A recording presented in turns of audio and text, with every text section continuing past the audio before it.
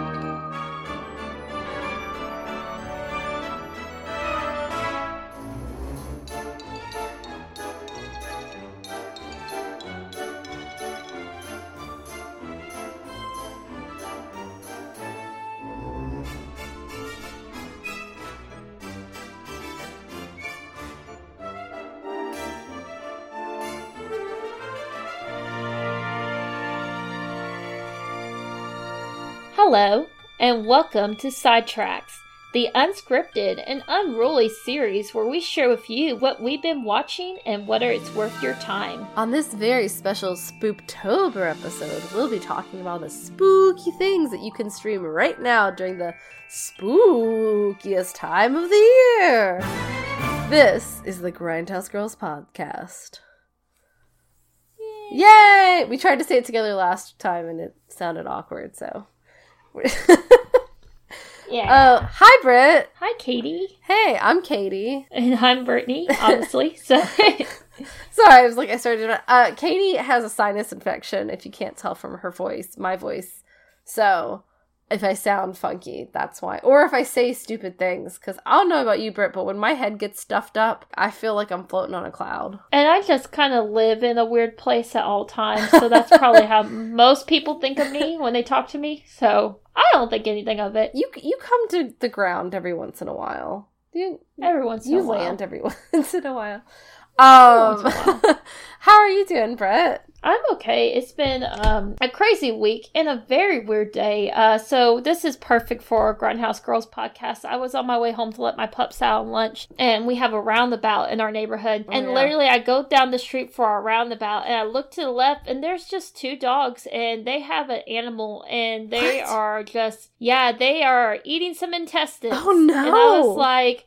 I no. stopped my car and I took a picture and I posted in our neighborhood Facebook page, and I told my husband, I was like, I attached a picture, but is it too gory? And he looked at it, he was like, yeah, that's a little gory. And I was like, okay. So I deleted the picture and edited the post to be like, there was a picture attached, but it was a little gory. But it turns out, sure enough, we did have someone in the neighborhood. They lost their two dogs. And they were foraging for themselves. They were, yeah. And the thing is that, I thought it was a rabbit because, the color of its fur. But it turns out because the guy was I went up and picked the gopher's intestines up. So it was actually a gopher. Yeah, a big one. A big gopher. Oh, my God. They are pretty big. Yeah, but I just never thought I'd be driving along on this beautiful, fall afternoon and just look over and see a dog with intestines hanging out of its mouth. So. Well, I will say, your neighborhood is it's very suburban, but also there's a woodsy trail that surrounds it that you can walk in. Yes. So, like, it seems very suburban when you're inside of it, but there's probably a lot of critters surrounding your neighborhood. It's just kind of nice, though, that you guys have, like, a woodsy... Like, they have, like kind of like a... Almost like a nature trail kind of thing. I do love it. And we usually walk that every single day unless it gets too dark too quick. Like, so, for example, unfortunately, I haven't been getting home until, like, 7 o'clock in the evening most days this week, but normally if I get home around 4 and then my husband gets off around 6:30, we'll go take the dogs for a walk on the trail. Yeah. What have you been watching? What should we talk about first? Do we want to talk about, I know, the joint thing that me and you saw first? Sure. Yeah. We saw Pearl in theaters at Sidewalk Cinema in Birmingham. Yay. Yeah. Shout out to Sidewalk Cinema. I love them. They make very good drinks at their They bar. do make good drinks, and their concessions are pretty inexpensive, which is really nice. Yeah, so. Everything's pretty. And the lady there who was working at the box office, I wanted to buy a t-shirt, and she went and found the right size for me because it wasn't there. It was very nice of her. Yes. And now I have a Shining themed t-shirt. Yes, which incredible. Cool. Their bathrooms are themed like The Shining. Yeah. So if you are in the Alabama and you want to go to a really cool cinema, it is worth the travel to go to Sidewalk. Especially if you're a horror fan, and they do it up for we went and saw Titan last October, I think, is what we saw. Yeah, we did. And they had like a Georgie mannequin with the arm ripped off. And all kinds of stuff. It was great, like skeletons and things. It was fun. And it's really cool because you can also do dinner and a movie. Because even though you can get like popcorn and snacks there, right above it's the Pissitz Food Hall. And it's like there's multiple restaurants up in the Pissitz. So yeah, have dinner, have a movie, it was like support. It was a whole evening. Yeah. But the movie, I loved it. I thought it was campy, Technicolor fun. There is gore, but it's very spread out gore. It's more of a character study about Mia Goth's character just descending into madness. Yeah, there is like slight spoilers towards the end of the film. There's like a 9-minute monologue that's absolutely incredible. It's absolutely fantastic. Incredible. Oh my god. And like she's just got like mascara like streaming down her face, all kinds of stuff. It's just amazing. I will say, like, the thing is, it's like Mia Goth like pretty much carries the movie because there's only like 5 actors in pretty much the entire film. She carries the film. It's not really scary. I didn't jump. I think I maybe jumped one time and it was like a jump scare moment. So it's not scary, but it's very tense. And then there is like 1 or 2 moments of violence that I did kind of gasp. Like it wasn't scary, but it was just more like, holy shit, that is like incredibly violent. Yeah. When it is violent, it's very violent. Yeah. I also love the part, people have been all over this on TikTok, but the where she's like, why are you leaving me? That's what. Well, what did I do? Why are you leaving me? I'm like, oh, it's so good. I love that. Yeah. It's so good. I'm gonna be a star. I'm gonna be a star. And I'm like, I don't have the sewing skills to make a pearl dress, but if I did, I'd be making a pearl dress. I think I've changed my Halloween plans from being, I might still be Laura Palmer, but now I'm like, can I do pinup Ash from The Evil Dead? Oh, that'd be cool. I just need a children's chainsaw to rip apart. But yeah, no, I really liked Pearl. I think it's not, I wouldn't call it scary. I don't even know if X was really that scary, but X had more violence.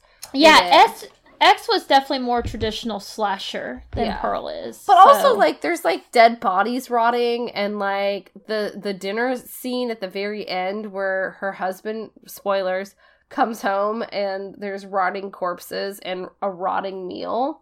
Yeah. Like, that was disgusting. Yeah. And looked very realistic, and, yeah, I was very, like, questioning, like, why would they do that? But, like, honestly, it was well done, and I think it was cute. I like it. It was good. I'm glad it's getting attention on the TikTok, because they're also going to do Maxine. And, yeah, I would highly recommend it. I think it's a fun thing to go and see, you know, for Halloween. X is streaming on Showtime now. Nice. So, if you wanted to see X and you didn't want to pay for it, it's on Showtime, because Showtime has that A24 clause where they have, like, all the A24 movies. Although The Vivitch is on HBO Max right now. So I'm like, well, that's weird. But The Lighthouse is still on Showtime. So I don't know, y'all. I don't get those. I know people are merging and there's all these kinds of things, but there's a lot of good things streaming. I know we kind of went over that last week. Yeah, I would say X is probably more widely recommendable to like an average audience, but Pearl's still really, really good. Like Pearl definitely does give that deep character study, and like I said, like I mean, I'll watch that film all over again for the monologue. If nothing else. God! Although we did bring our friend Peter with us, who was visiting, and he had not seen X, so he was like, wait, so what? So we had to explain. We're like, okay, so in X, because he listened to our episode on X, where we were like, so like this is the lady who did all the killing in X, but this is how she went crazy. Because he was like, I was sitting next to him, he seemed very confused at several points. He was just like, what? And I'm just I will say, there's a lot of nice callbacks to X, too, like, sprinkled throughout the movie, that I was like, oh, like, you know, like, there was a lot of things that I was like, oh, that's, you know, it makes sense, like, there's a lot of little neat connections that you see there, like, even the opening shot of X is through the barn doors, and it's the opening shot of Pearl, too. I loved it, though, because you have that moment where it's like her mom confronts her about, like, the things I see you do the things that you think no one knows, like, you don't think anyone's watching you when you do them. And so you think, like, it's like, oh, she must be in, like, the sexual stuff, because, like, what she did with the scarecrow and filled. And then you think about the ending monologue, and you're like, oh, no, like, she's been, like, hurting animals and stuff. Like, she's full-blown, like, serial killer. Yeah. Like, and I really, really like that aspect, that it was, like, during that monologue, you had a lot of, like, things that just dawned on you, that it was like, okay, this didn't just happen in the span of the time of the movie. These have been things that have been building her whole life, and they just come to a head completely. Did you watch the House of the Dragon? Oh, 6 God, and 7? yeah. Oh, God, yeah. Oh, we're, like, Sunday nights at 8 o'clock, we're refreshing the HBO Max to watch it as soon as it airs. Like, I have my glass of wine usually. Like, I got, like, sometimes popcorn if I'm feeling it, and I'm ready. Right. So I had to watch both the last 2 episodes, like, because I've had stuff going on Sunday evenings. So I've had to watch them not on Sunday evenings. So I've had to, like, not talk to anybody who watches House of the Dragon. I'm like, don't spoil it for me. I hate Alicent. Yeah, it kind of makes me sad in a way, because it's, I keep joking, because I'm like, who's Team Green? And then, like, I sit there and, you know, Olivia Cook has just become an ambassador for Fenty by Rihanna. And I'm like, oh, okay, there's Team Green, because she is looking smoking. So I'm like, okay, I can see why people may be Team Green. But yeah, it kind of makes me sad, because it's like, they're not really likable in any way. And Rhaenyra is. Well, Rhaenyra's Team Black, so. Yeah. I've kind of liked the storytelling aspect of this show, because from what you've told me about Fire and Blood, is it's from outsiders' perspective, so you don't get the full truth. And so up until this last episode, I felt like they were doing a good job of, like, giving you different possibilities for what really happened. But then at the very end of this episode, I don't want to spoil anything if you haven't watched it yet, you know, you think that Rhaenyra has done just as badly as Alicent has, but as soon as, like, I saw the body in the fire, I'm like, oh, they didn't really kill him. No, he's not really dead. And they actually, like, just faked somebody's death to help them have a better, more accepting life. Yeah. Which is kind of nice, actually. But, like, but you are on very uneven footing with Alicent and Rhaenyra, because Rhaenyra hasn't really done anything bad. Like, she's done not great things, but she hasn't had anyone murdered. Exactly. And I think, like, during the Dance of Dragons, we will see a few, like, I keep coming back to what, spoiler, guys, something's gonna happen to Helena Targaryen, and, like, I do feel oh, yeah, she's awful. Too good for this world. Yeah, I love her. Also betrothed to her brother. Yeah, and gross. It's like, oh my God, that's like, it's like, of course, like, they would do that, you know, and I knew that was coming anyway, but it's like, so there is something that happens to Helena. And it's the oldest brother that she's betrothed to? Yes. The youngest, yeah. Yes, the oldest, Who's a little dick. He is, and that's the thing, so they do mention in the novel that, like, he had sired many bastards before he's forced to marry his sister wife, essentially. Yeah. Which I do like that, because they do make him, like, very, very lusty in the show, but, like... It's also making me not be as disgusted about Daemon and Rhaenyra getting together, because I'm like, I mean, she is an adult, and at least they're uncle and niece and not brother and sister. Yeah. Like... I guess that's as good as we're gonna get for Targaryens. Also, they both have dated people outside of their family. But I feel like it's weird to just marry your family members. It is by today's standards, and I know a lot of people who are particularly new to this series are, like, really disgusted. I'm like, yeah, guys, because, you know, in today's society, we don't marry our uncles, but they are based off European nobility, and that's what they used to do back in the day to keep the but bloodline not strong. siblings. They didn't really do siblings. In Egypt. Not you're right, you're right. In Yeah. ancient Egypt, they did, because you could only prove your maternity, but they wanted them to be pureblood, so you would have to marry your brother. Yes, you're right. Because I remember reading the Cleopatra Royal Diary series, and she was talking about, like, I meant to marry my brother. I was like, what the hell? Why do you have to marry your brother? And, like, it was very weird. Yeah. Also, can we talk about, like, the blood oath they took when they got married? I was like, dang. See, that's the thing. So I never heard of, like, and it makes sense because by the time of Game of Thrones, like, Dany and Viserys are the last Targaryens, essentially. Yeah. Well, that's a whole other story. But anyway. Well, official Targaryens. And they don't get married. So it's like, I never actually knew that was, like, a thing for Targaryen marriages, but I thought it was really cool. Yeah, it was cool. I like their outfits with, like, the... Oh, God. It's just so funny because the kids are, like, watching, like, they're watching their parents get married, and literally, like, it was like, well, he was just married to our uncle, and our dad's now dead. It's, like, the most traumatic, like, it was just, week of their life. It was just, that's gonna be an awkward family thing. But at least, like, they do seem to both, Daemon doesn't really seem to care about his kids, but I feel like Rhaenyra does, and so I feel like... I did get frustrated because, so there is scenes that after Laena's death that it shows Daemon hugging the girls, and they cut it. And I don't know why. Oh, that's annoying. Yeah, because it makes him look very unsympathetic towards his children, when actually, like, he was comforting his children in their grief. But I don't know why that didn't make, like, why it got put on the Maybe cutting room he'll floor. become a better father after he marries Rhaenyra. Yeah. Maybe they want to make him a better man. Well, the next episode will be the final time jump, and the kids will be played by the adult versions of themselves. But from here on out, it will be the same actors for the rest of the series. So, Interesting.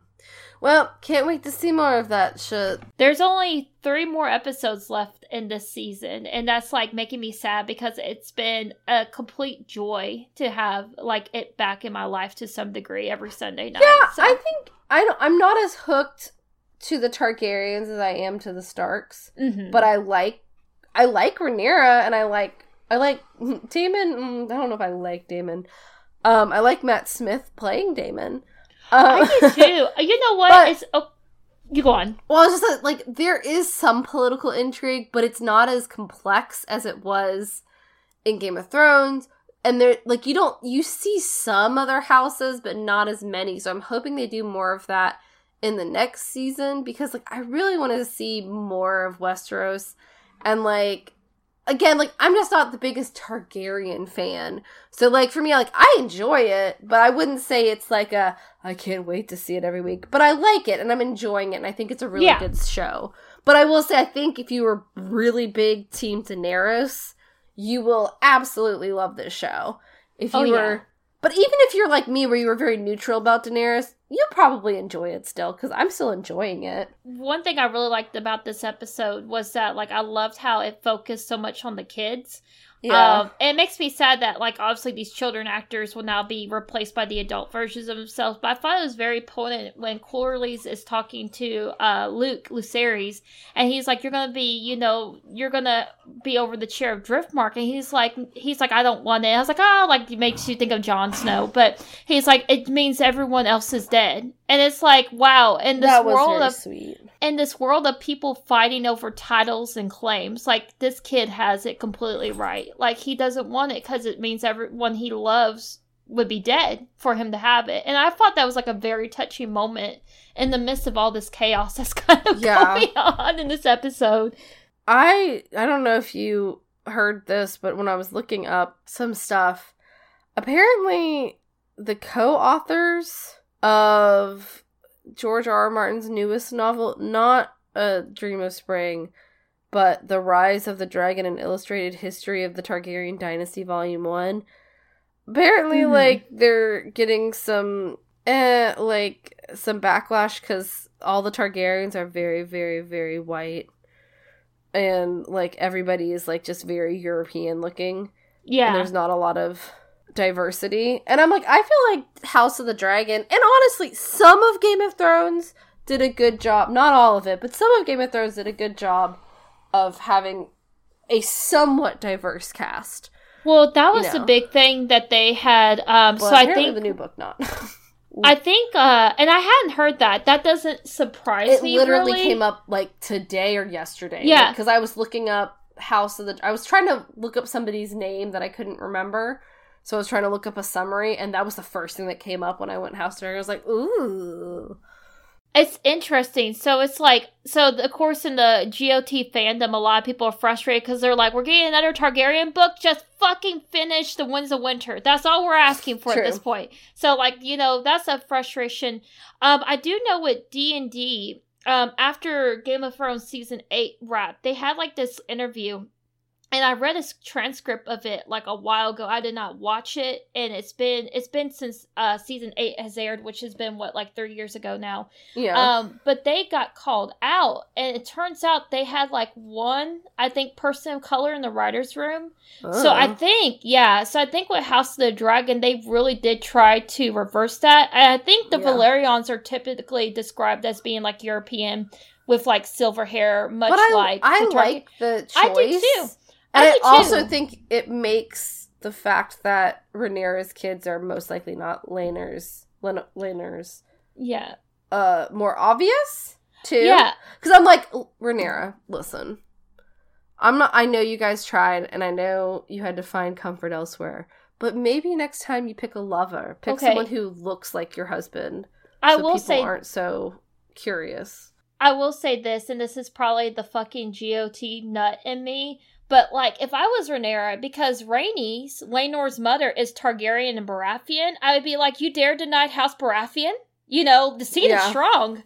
The seed is strong, and you know what? Remember, that's how they figured out Joffrey, and all of them were Jaime's Lannisters. kids. Yeah. And I mean, they don't necessarily say that the seed is strong, but that's what, I mean, literally Rhaenys is originally described as having black hair with silver streaks, because even when she's younger, she has black hair. Yeah. Because she's half Baratheon. Right. So that's what I would claim. I would just be like, children, like, take after their grandmother's side. They have dark hair. They're Baratheons. It's not like they didn't try, and I like that they did approach that. Like, we tried. It's just like, you can't force people to be attracted to each other. But it's a nice thing for Laenor. I think I'm glad he's going to have a life in Pentos that's going to be much happier for him, hopefully. And I also like that Rhaenyra isn't a murderer. That was the one thing, like, when they were talking about Laenor having to be dead, and she's like, I know. And I was like, no, because it's like, she's been so likable, and I was so scared. Yeah. And I'm so glad they went the route they did. I thought that was, like, I feel bad for the servant they killed, but it was a beautiful thing that happened.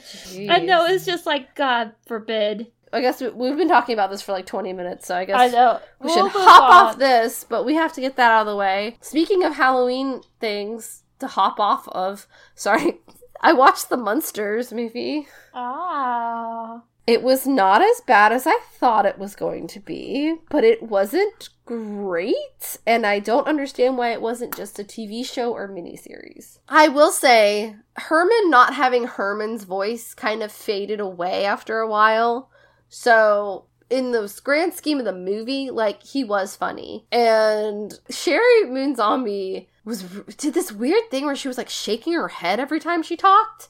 And it was like, I was like, did Lily Munster do that? Or is that something Sherry does? But I don't remember her doing that in her other movies.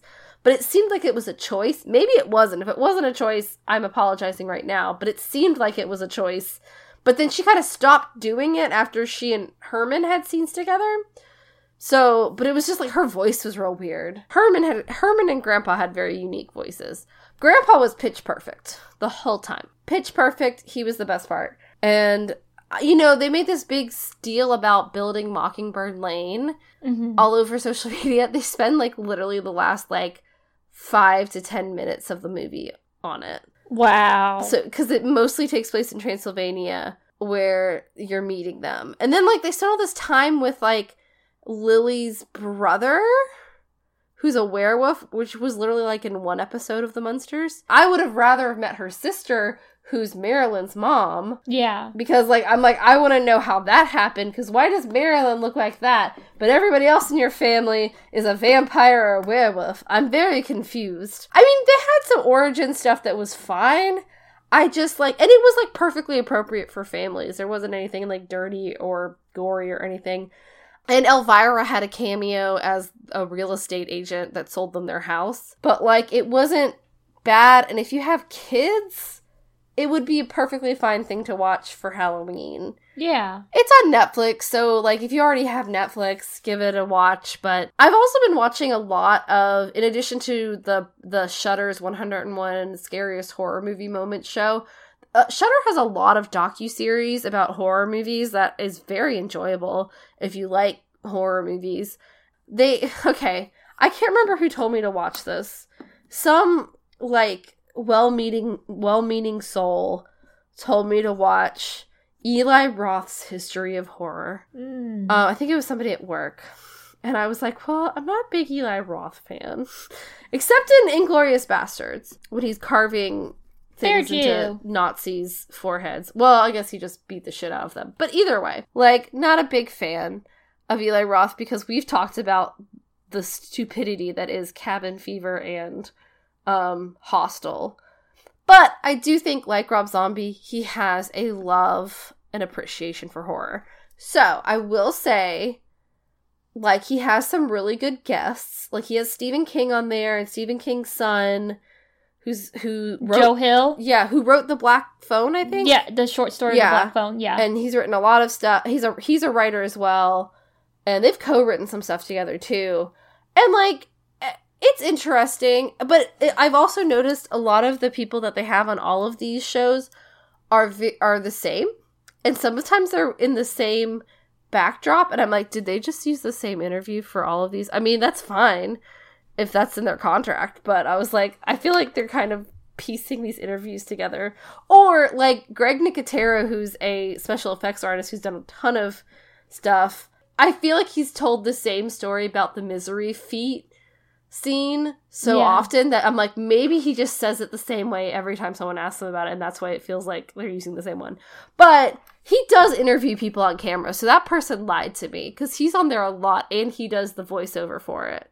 So, but I don't hate Eli Roth, I just disagree with his version of horror, how he executes it. But if you want to know more about horror stuff, I will say they've got some really good people on there. They've got some interesting interviews. And Queer for Fear is good too. Alaska Thunderfuck, the All-Stars Season 2 queen of RuPaul's Drag Race All-Stars.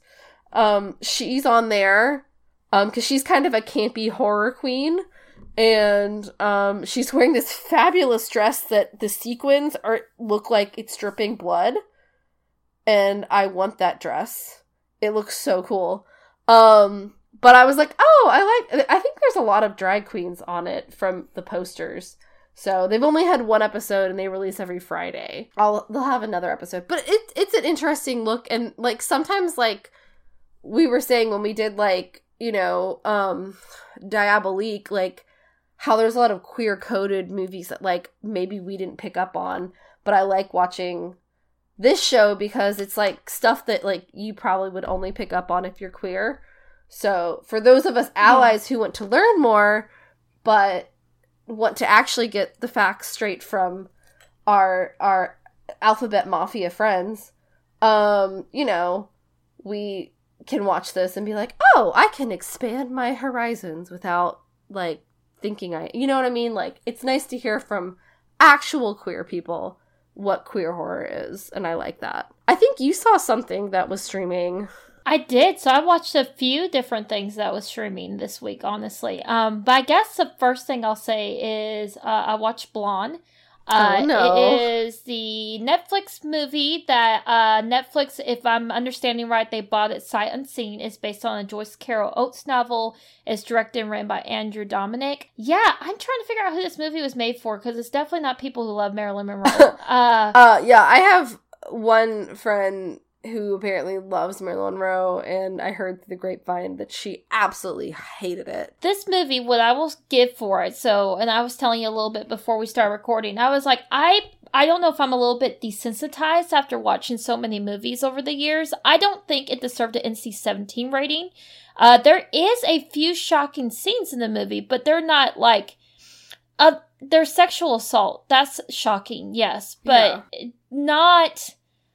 I think I've seen so much worse in other movies that have still been given R ratings that I'm a little shocked that this one got the NC-17. I'm about to go into spoiler territory just completely, guys. You kind of have to talk about this movie. So it's 2 hours and like 47 minutes long. It's a long movie. And Ana de Armas is amazing in this movie, but the thing that kind of bothered me is that it's one traumatic thing happening to Marilyn after another traumatic thing. And so it's like Precious? I mean, at least Precious was like learning how to read, and like she was like sharing her story and stuff. True, like, I guess so. I always felt like I loved Precious, but I also was like, I don't think I can watch it a second time because I'm too depressed. Yeah, Precious is a movie that I would absolutely agree that it's such a great movie. The performances are phenomenal, but yeah, it is kind of such a downer that not many people would seek it out a second time. With Blonde, it's like, what I will give the movie is that there's so many, and you know, Andrew Dominic created like so many iconic like photos and movie scenes like to a T. Like, it is incredible how like some of these pictures and stuff were recreated. So the movie is beautiful. But the thing is that there's so many things that have that happened in this movie that have never been said, like even to Marilyn's closest confidant. So there's 2 different abortion scenes. Her closest confidant has never said anything about her getting abortions. There's all these interviews that have been done with her, and it's never been a thing brought up. Now, the argument there could have been like, well, back in the day, you know, a lot of Hollywood starlets were forced to have abortion. Judy Garland's the first one that comes to mind about that. So she's also forced to be on amphetamines. Yeah, exactly. Uppers and downers. Don't watch the Judy Garland story. It's depressing. I remember watching as a kid. I was so excited because I was like, oh, it's Judy Garland. It's Judy. And then I was like, oh my God, Judy's life was horrific. And my mom's like, yes. Yeah. Also, the Temptations biopic. Horribly depressing. Yeah. But good. Good music. It's like one of those things that like we knew this stuff happened in Hollywood, and I mean, yes, it could have happened to Marilyn Monroe, but once again, we don't know for sure. What we do know is that she had confided that she had been sexually abused in foster homes growing up. We do know that her mother did try to kill her at least like 2 or 3 times in her childhood. So those things, like her mother trying to kill her, happens very early in the movie. So those are like things like, do I really want to see it on screen? No. But do at least we know this happened? Yes. But there's so many other things in the movie that are fictionalized. Like, so it's like in the movie, there's 2 abortions that are performed. One of them, it shows the inside shot of her vagina and it's being cut open. And you see the doctor like peering inside. And then there's 2 different sexual assaults that happen in the movie. There's a scene where she's involved in a threesome relationship, and one of the 2 men is Charlie Chaplin Jr., or they call him Cass. So she had a relationship with Cass. That's true. There's nothing that ever supported that she had like a threesome relationship, though. So there's like all these little things that they like up the ante on. And the thing is, it's like the movie never gives her any like awarding moments. Like, if you know anything about Marilyn's life, you know she eventually started her own production company. There's no mention of that. Like, there's a scene where it's like after she has her first abortion, later in the movie, she's married to Arthur Miller, and it's like they're pregnant, and she's so unbelievably happy. And like the fetus like talks to her, which is like, what the fuck? And it's like, are you gonna harm me like you did last time? And oh my God, yes. And I'm like, at this point, I'm like over halfway from the movie. I gotta stick it out. Ana de Armas is so good. It's just like, I'm so disappointed that there's not a happy moment for her in the entire 2 hours and 45-minute runtime. So, but there's like all these things, and like, it feels incredibly misogynist. It's just really sad. Like I said, it's a beautiful movie. There's some really gorgeous scenes in the movie that are just like beautiful. But I mean, can I really recommend 2 hours and 45 minutes of trauma to somebody for beautiful scenes? I don't know. It's one thing if it really happened in their life, or if they're a totally fictional character like Precious. Precious is like an amalgamation of a lot of... I think Push had a lot of short stories. The book that Precious is based on, I want to say it was a collection of short stories. And they kind of took a little bit from everything. Kind of like Drive My Car, where they took a little bit from every short story, but like had one main story. So she's like an amalgamation of a lot of women's struggles. Like, I hated how depressing that was. But also I was like, I get it because she's not a real historical person. And I get what they're doing with, like, putting all of this on her. Because this stuff does happen to a lot of people. Probably not all of it to the same person. But it does happen to people. And she's not a real person. But Marilyn is a real person. Was a real person.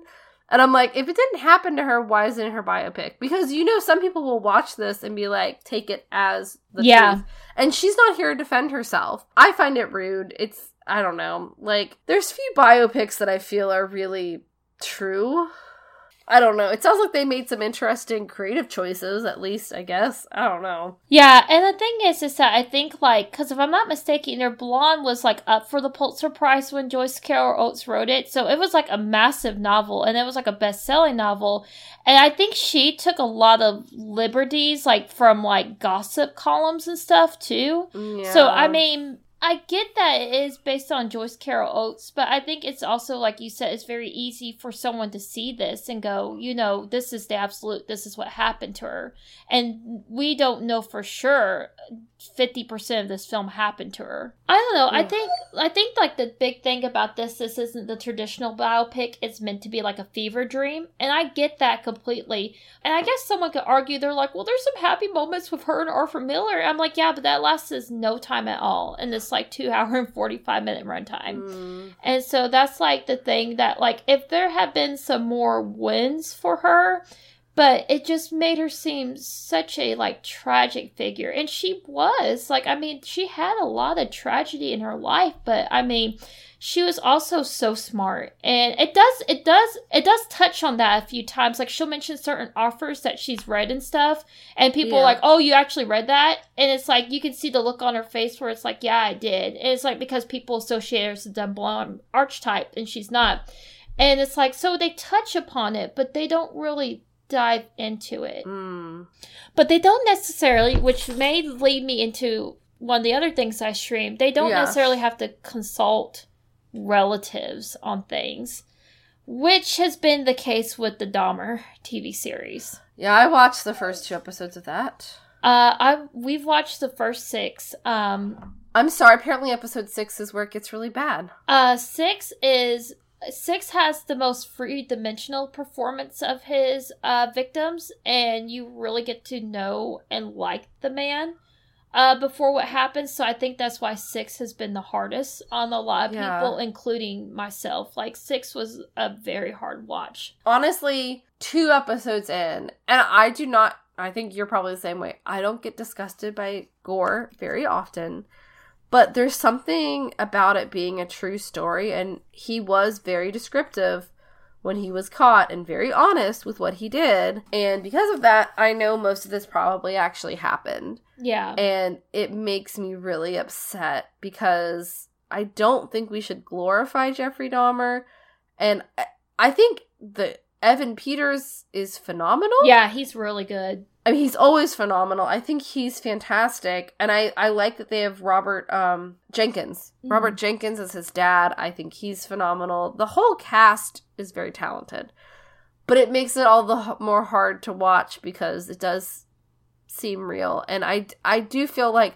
I know they're trying to take it from the victim's perspective, but I don't know. I know that was the big thing they kept saying, but it feels like we spent so much more time with Jeff. And the 6th episode is the first episode that's really heavily focused on him versus Jeff. Okay. On Tony. So his name's Tony. Well, I know what happens to the person. I haven't finished episode 2. I had to stop it for a second because I think I was eating. And I was like, I can't.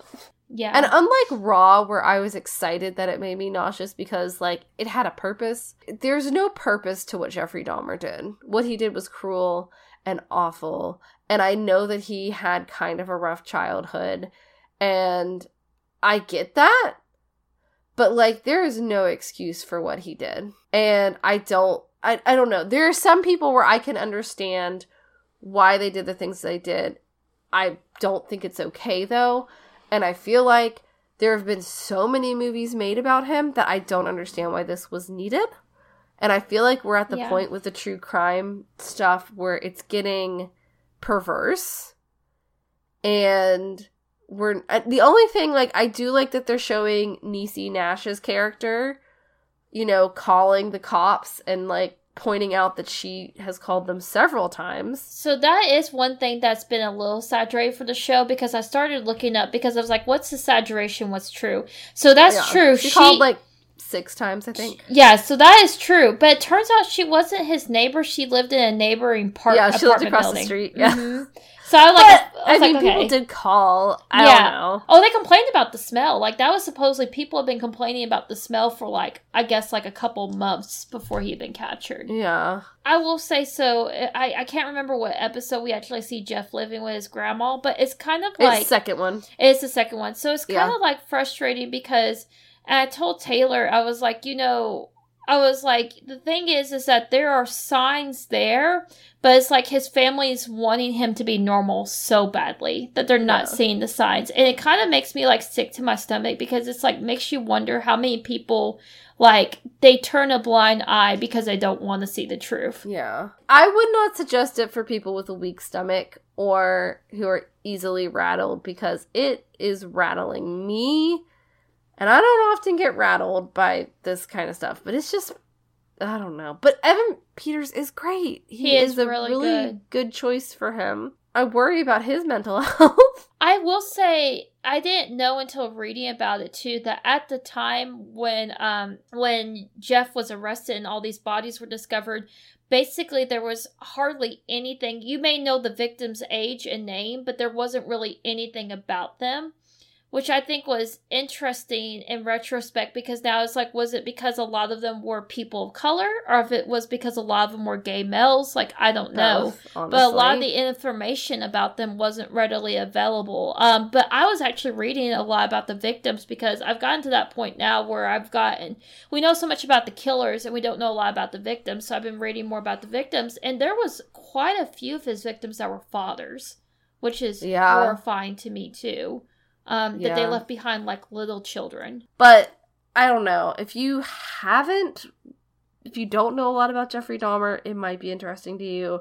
But I would highly encourage looking up the victims first and listening to because they do have family that are still around. Because this happened in the 90s and the late 80s. Well, all through the 80s, really. So there are a lot of victims. I did want to... I think there was 19. Either 17 or 19. It may have been 19. No, you know what it was? I think he was formally charged for either 16 or 17 of the murders. And I think it's because out of his 19 victims, they never found remains for 2. I want to say that's why I remember reading. He did dissolve them in acid.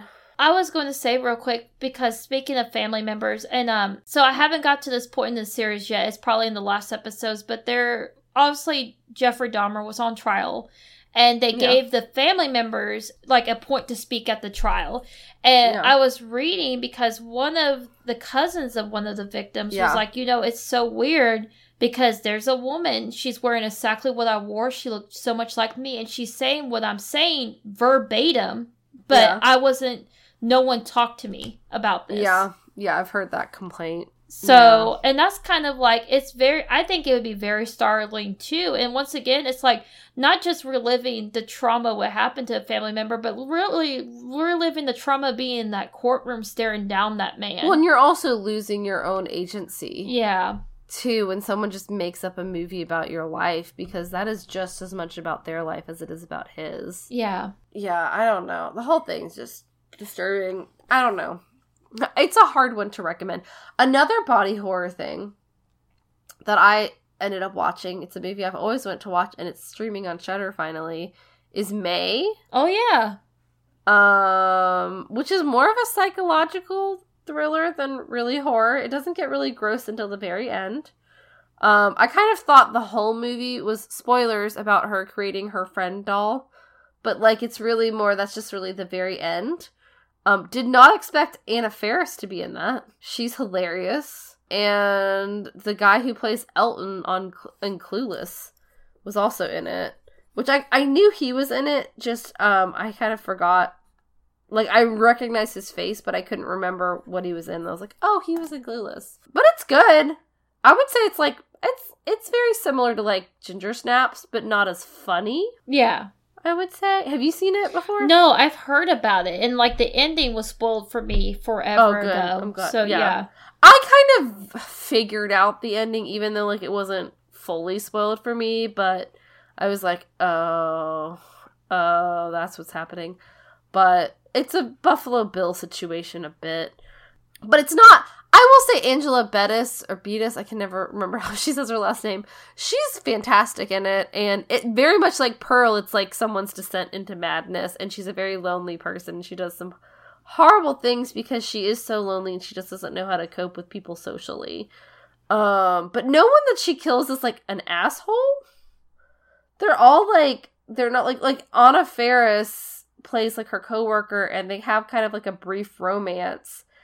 And then, she, like, when she breaks up with her boyfriend, she goes to Anna Faris's house and is like, hey, and she has another woman over there, and she's like, she's very heartbroken, but Anna Faris is like, oh my god, are you jealous? And instead of, like, laughing at her, she's like, oh, you're so cute. She's like, you're my number one, but, like, I had to hit this ass, but she's also like, do you want to come in and, I mean, like, she's not like an asshole. She's like, you can come join us if you'd like, which, I mean, it's very obvious that May has never had, like, a significant other before, and probably has not had a threesome before, so, like, I don't know, that's a little too much all at once on a Ferris, but, like, she's not an asshole. She's like, she apologizes about it, and she's like, I'm sorry, because they literally had only, like, gone on one date. It wasn't like they were exclusive, you know? Yeah. They hadn't talked about it or anything, but because May doesn't really have social coping skills, it obviously upsets her more than, I mean, I guess it would upset me too if I thought I was exclusive with someone and I went over and they had someone else over. But I feel like, but also like both of those people apologize to her and are like, May, I'm sorry, like it didn't work out. But I don't know. It's interesting. I would say it's kind of like a darker Ginger Snaps kind of vibe because it's like that early 2000s. I think it was 2001 or 2002, I want to say. But it's interesting. It's on Shudder now. Like, it was streaming on Shudder, and then it was one of those movies where, like, I went to go watch it one day, and it was not streaming on Shudder anymore, but now it's back on. So I was like, oh, I can finally watch this. And then I also watched Hellraiser, the old one. Oh, yeah. I rewatched it. It was the second time I've seen it. I mean, I will say the body horror is good. Yeah. But it's not really scary. It's just the body horror that's interesting. And then also I watched on Shudder. So I remember seeing this show on Netflix, and I never watched it, called Slasher. Okay. And it was like a TV show about like a slasher movie, but it was like in TV form. Kind of like, remember when they had the Scream TV show? Yeah. They came out around the same time. It was like basically the same concept. But I didn't watch it on Netflix. But Shudder has, I guess they had one episode on a streaming service that I'm not familiar with. And then they had 2 seasons on Netflix. And now Shudder has had 1 season. So I guess it's the same creative people, but they've been hopping networks. Slasher Flesh and Blood, which is season 4, which is the one I've been watching, has David Cronenberg in it as the patriarch of this rich family, and they're on their like private island, and he is dying, and he makes them play dangerous games for the fortune. But there's also a masked killer running around killing people on the island. So I've gotten through like 2 episodes. It's kind of campy. Yeah. I will say like the acting is more along the lines of a Hallmark TV show, or remember how I was talking about that really bad Hallmark, like, murder mystery show? Yeah. Yeah, it's kind of that kind of acting, but some of it's really good. It's better than that, but it starts off very campy and hokey, and then it gets crazier as it goes along, and people, but it's very soap opera-y. I don't know. I've also been watching Hannibal again. Oh, and we've talked about Hannibal. I think it's incredible, but it makes me so sleepy. I don't know why. I like it. Oh yeah, I think we talked about that last week. Yeah. Like I've gotten I'm in the middle of season 2, which the horned person on the American Horror Story newest season, New York City, yeah, looks so much like how Will Graham sees Hannibal in season 2. Because every time, like, he sees him as the killer because he suspects him, and he has horns like that. And I'm like, did somebody watch Hannibal a lot? And they were just like, it was in their brain to draw that character like that for that poster. I was like, it's giving me Hannibal season 2 vibes. Like, but S&M Hannibal season 2. I don't know. I'm very curious what the New York City thing is going to be. Is it like the fashion world? It kind of looks like it. The fashion world. Yeah. So maybe it's going to be like Blood and Black Lace. Ooh. It's like that Italian giallo film where it's like they're backstage at like a fashion show. Yeah, I do remember about that. I've never seen it. Was it like in the top 100? I think it's finally streaming on Shudder, so it might be one we check out sooner rather than later. Yeah, was it like on the top 100 scariest movie moments that I imagine? Yeah, because it's the lady in the red raincoat running through the park that gets killed that they show. So I did watch one other thing. So I did do AMC Plus to watch the first 2 episodes dropped of Interview with the Vampire. Okay, how is it? I like it. Now keep in mind, so I like Interview with the Vampire. Seeing the original movie as a child, I saw it at such a young age and it's a little campy, but it's pretty. Well, I was telling a coworker the other day, I said, so I didn't have the word for it when I was younger, and now I know exactly what it is. There's a lot of homoerotic subtext in the movie. Oh, yeah. And so the whole thing's homoerotic subtext. Yeah, it is so funny. I was talking with my dad. He's like, I don't see it. I was like, Dad, really? And then the novel. They're 2 men. They live together. They raise a child together. Yes, exactly. Are you fucking kidding me? Exactly. It's like so funny. And like, the original novel was like written in the 1970s. And so I've read the first book, and it's never explicitly stated in the first book either, but it's heavily implied. I have not read the other Vampire Chronicle novels. But anyway, there was a lot of people, they were up in arms over a lot of things. They're like, oh, the setting is the 1900s instead of the 1800s. And, they were really upset because Daniel Malloy, who is the one conducting the interview with Louis, in the books, he's very young. And he's played by... For some reason, I thought that's who Jacob Anderson was playing. And then I was like, oh, no, he's playing one of the vampires. Yeah. Okay. He's playing Louis, yeah. And God, he's good. Like, he holds his own so fucking well. He's been a treat to watch. But Daniel Malloy is played by an older veteran actor, and I just blinked on his name, but a lot of people were just like really up in arms because they're like, no, Daniel's supposed to be young and attractive. He was literally played by Christian Slater in the movie. And then in the beginning of the show, it literally this is not a spoiler, it happens in the first 15 minutes of the first episode. Come to find out, Daniel tried to interview Louis earlier in his life when he was a lot younger, and the interview went terrible. And so Louis literally offers him the chance. He's like, you're much older and mature now. Do you want to try this again? And he kind of it's so good. Like, the scenes between the two of them are just so good. And I like it. Like, I mean, there's a lot of purists that are like, they have qualms here and there, but I think it's like, the acting's good. The dialogue is like so Louis because he has like this very like flowy way of talking. And so like the dialogue is impeccable. Well, that's why they got a musician to play him. Oh, God. And the costumes are good. The scenic design is good.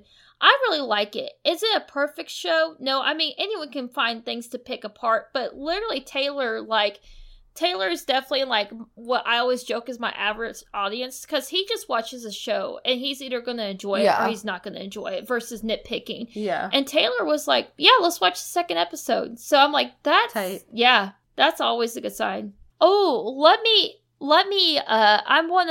now I am in this lesser camp of people, so Let Me In is streaming on Hulu. Was it a necessary remake? No, but is it decent? Yeah, I liked it. Like, I've heard it's a good remake. Yeah, I think we talked about it when we did Let the Right One In. I think the only thing that I didn't really like about it was the pool scene, because of course as Americans we just have to make things more gory. I did watch one last thing, and it's funny, it's not yay. Halloween theme at all. So I finally hunkered down and watched The Devil Wears Prada for the first time this weekend. Oh my gosh. Did you like it? Did you hate it? So I liked it. I think I would have liked it a lot better if I saw it when it came out. Probably. Yeah, like, the fashion is cool. Like, even though, like, the fashion is, like, high fashion, you're still like, oh, yeah, this was definitely, like, early 2000s. Because I think the movie was, like, 2006 or 7.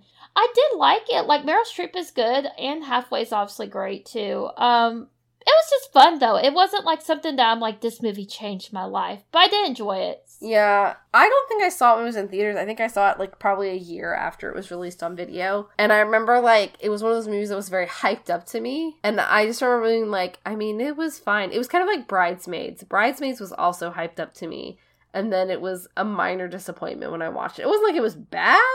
But I was like, I really wish I had discovered this on my own. You know what's funny is that me and my friends saw Bridesmaids in theaters, and, you know, everyone was like, this is, like, the greatest comedy in years. And I laughed. I did think it was funny, but I didn't laugh as much as I did at other comedies I had seen around that time. Yeah, the only part that really had me in stitches was when they were shitting all over the bridal shop. Yeah, Devil Wears Prada, I was kind of like, maybe because I'm not as into high fashion, I was kind of just like, oh, okay. Yeah. Tight. Also, the Michael from The Princess Diaries is in it, and he kind of ends up being a douchebag, if I remember it correctly. At the end, the boyfriend. Is he like her boyfriend that's like a chef, or is he like the newspaper writer, the writer that's like hitting on her throughout most of the movie? I think he's the boyfriend. Is he like olive skin with like brown curly hair? Yeah. You know what is really... Or was that the writer? The writer has like blonde hair, like blonde hair. I can't remember. The boyfriend, it kind of like was interesting to me in retrospect because I've heard so many people say about this movie. They're like, well, Andy, her boyfriend was like the real villain because she had a lucrative career and he didn't support her. And watching this movie, I was like, I could support that argument, but I really don't see it because at the beginning of the movie, Andy just complains how much she hates the job. And, like, she complains about her office mates and everything. And then slowly she becomes really good at it. But, like, then, like, she does things like she misses his birthday. And, like, I mean, like, I can understand, like, him being upset that she missed his birthday. Like, so I'm like, well, like... I would get, like, someone not being supportive of their spouse's job. At the same time, it's like, A, she was complaining about how much she hated it, and B, it literally caused her to miss his birthday, too. So I think those are different things to consider when watching the movie, personally. Well, and also, like, and I'm rereading this just to remind myself, it's also, like, kind of a vapid film. Because it's like, oh, you have to change your appearance to be accepted at your job and stuff. And it is a fashion job.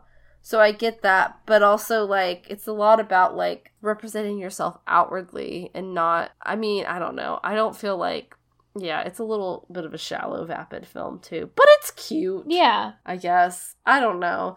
I will say one thing that I love about that movie is the episode of The Office. Yes. Where Michael's watching The Devil Wears Prada, and he just acts like Meryl Streep the whole time, and then he comes up to Pam, and he's like, I'm so sorry, Pam, there's a twist ending to that movie, and I did not realize Meryl Streep is the bad guy. Yeah. Who would have thought it? And Pam's like, oh, you finished the movie. And then he calls her Makushla. Yeah, and she's like, he's watching $1 Million Baby. Like, he's gonna kill me.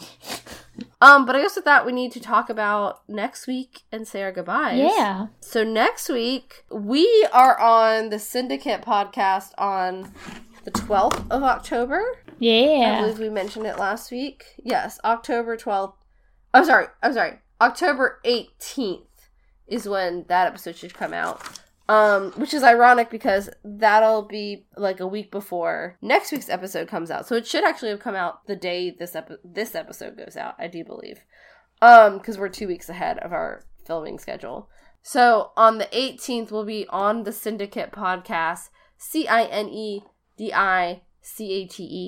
podcast. And we'll be talking about The Cabin in the Woods with Armand, the host. And then on next week's episode, so our last Spooptober episode, Armand and his friend Aaron are coming on, and we're going to talk about the original Halloween movie. Yay! For Halloween! Yeah! We've been trying to do this one for two Spooptobers, and it's finally streaming on Shudder.